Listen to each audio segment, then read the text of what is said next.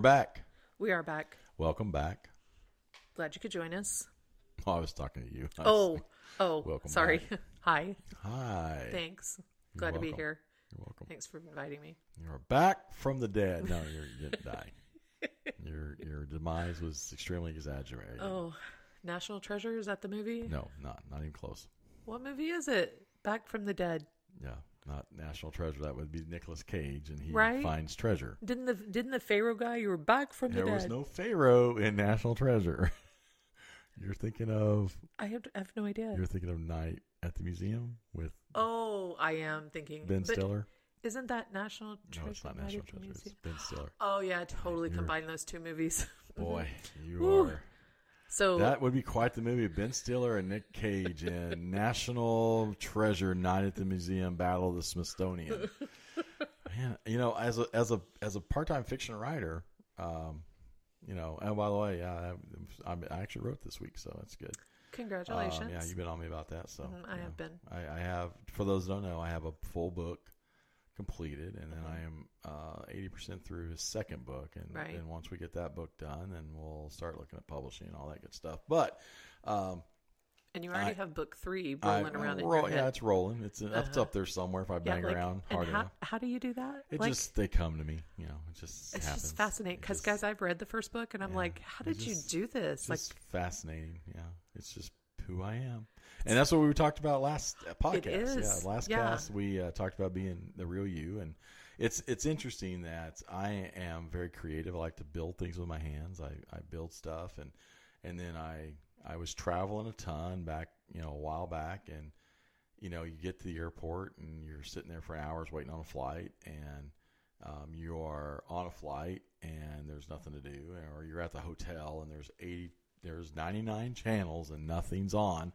And so I started writing a book, and I wrote this. That one was from the kid. Yeah, I wrote there. Hey, good job. You're welcome. So I wrote a book, and then kind of enjoyed it, and it kind of just went from there. And so anyway, we were talking about me being creative, and she's like, I wrote a book. She's like, I don't know how you do that, and I'm like, well, I like to create, and you're not necessarily.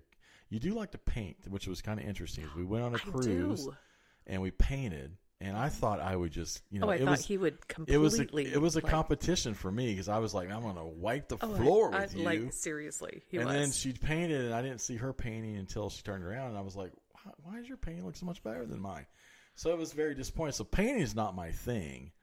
Now we should qualify that I was copying what people said to do. It was a class, and so she was showing you how to do it, but then you had to actually put the paint on the brush and put the brush on the canvas and make what you're doing. So it's interesting, but yeah, the creativity thing is kind of, you're creative in different ways than I'm creative, and that's okay. And I think that's kind of, we talked about leadership, and we talked about how we can tie that into leadership, who you are, and being the leader that you should, the leader that that you're able to lead truthful and genuine. Well, and you literally almost said the leader that you should be, and which is the exact issue that I'm trying to bring to the forefront, is that we shouldn't, like, it's not a should. You should be somebody.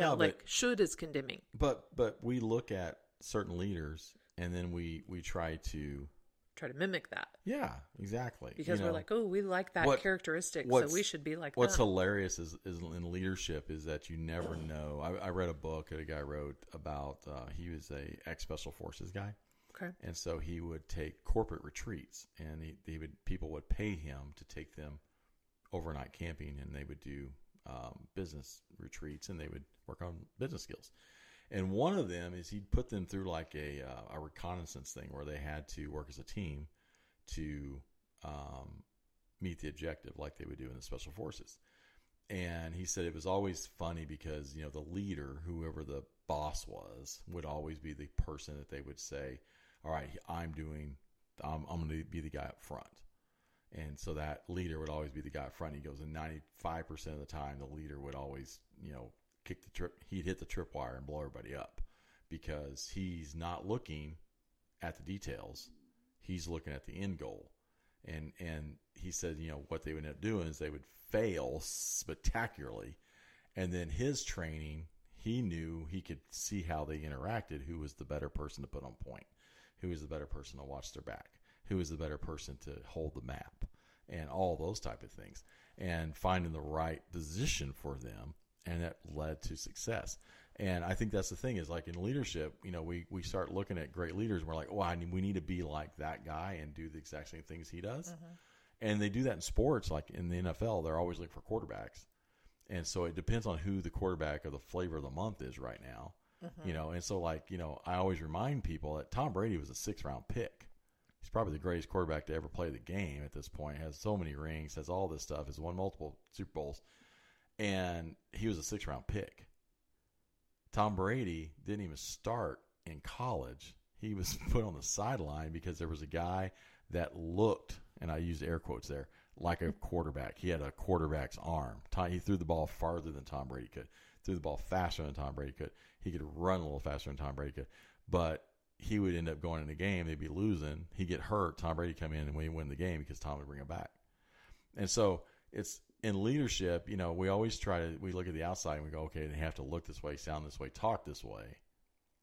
But that's not really the intangibles about leadership that makes a great leader. That was a great speech. It was. You like it? It was an incredible speech. Great. I hope somebody got them. I hope you got something out of that. I did. Did you learn anything? Like, it just filled me from my innermost being. I could tell. Yeah. We're going to have to do this on video because you checked out for a second when I started talking about Tom Brady.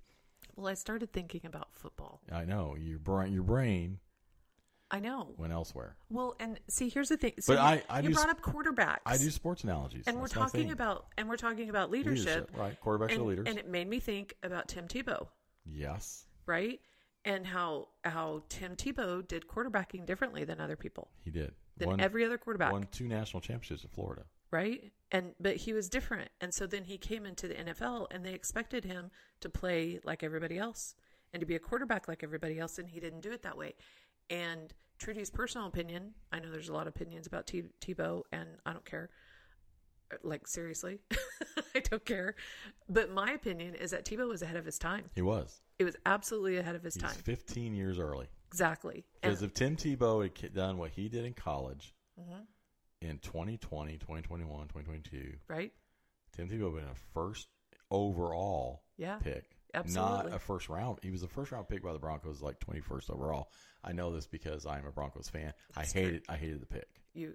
I was okay with drafting Tim Tebow as a tight end. About it. But I was not okay drafting Tim Tebow as a quarterback. But see, I was a fan of Tim Tebow because I saw the future. Remember how we talked about me looking towards the future? I saw the future, and I'm like, Tim Tebow's going to change the game. If you look at Tim Tebow today, he's Josh Allen with more athleticism. There you go. He's Lamar Jackson with a little lesser arm. But if Tim Tebow came out in the NFL draft today, he would have those comparisons, and he would be a number 1 overall pick. And so Tim Tebow, in the world of football, kind of, he got a lot of flack. I mean, he really did. Oh, yeah, people hashed on him. Pretty ugly, and he's so not accurate. I think he flipped over to baseball. Is that right? He ended up doing football, then he got let go, then he went and did baseball and played AA or AAA. Right, and then he didn't he flip to something else, golf or something? I don't know. Was it just those two? I think he just did baseball. Anyways, in the midst of all of that, he continued to do his nonprofit work. Yep. Where he is helping, these. And he married like a supermodel. Really amazing causes. Yeah. I think he does the night, like it's a prom for special needs. Yeah. I can't remember what it's called. Anyways, but he continued doing all of that. And the cool thing about, like, if you think about leadership and you're thinking about Tim Tebow and how, so like his football experience could have totally shut him down. Yeah, he could have just gone like Todd Marinovich, went off the deep end and went, I'm never going to do anything. Like, I'm nothing. Stayed on the couch and just this was my goal. I was going to be the amazing quarterback. I was going to have this amazing football career. It was going to catapult me to wherever, blah, blah, blah. Like, I have no idea what his thoughts are. I've never interviewed him or done research, but like he could have done but instead he did, in my opinion, a shift and pivot. Yeah. It's like, oh, well, that didn't work. Let me try this. Oh, well, that didn't work. Let me try this. He's doing okay. He's doing all right. Oh, he's done incredible. He has an amazing platform. He married a supermodel. He influences a significant amount of Made a bunch of money from ESPN. He makes a huge difference. Oh, that's the other thing that he did. He did network stuff. Yeah, he did a broadcast. He became a broadcast. Yeah. But he makes a huge difference in the lives. And he married a supermodel. Did I mention that? You keep mentioning that over and over, repeatedly, over and over. It's like Miss Peru or something. And here I am talking about the difference that he's making in the lives of so many people. Yeah. And that's leadership. Like, that's influence. Yep. And people are like, "Oh, I'm not a good leader." Oh, but probably you are. You just don't recognize it. He was a failed NFL quarterback. He was a failed Major League Baseball center fielder. Couldn't hit the curveball. But it is what it is. Still. And here he is with this amazing platform. Chalked up as a great leader. That influences so many people. So next time you fail, and next time you think you have to be something different, Shift and pivot. Shift and pivot. Shift and pivot. Shift and pivot. I love that phrase. I love that. I know, right? It's awesome. It's like a shift. That sounds like a tight end route. Why don't you go out, run out 10 yards and shift and pivot? There you go. Boom. All right. We're at our time. Okay. So we're going to sign off with the shift and pivot. We're going to shift and pivot. We're going to shift and pivot. Are we episode 5? What? So are we on episode 5? Oh, yeah, I think so. Episode 5? Yeah. Uh-huh.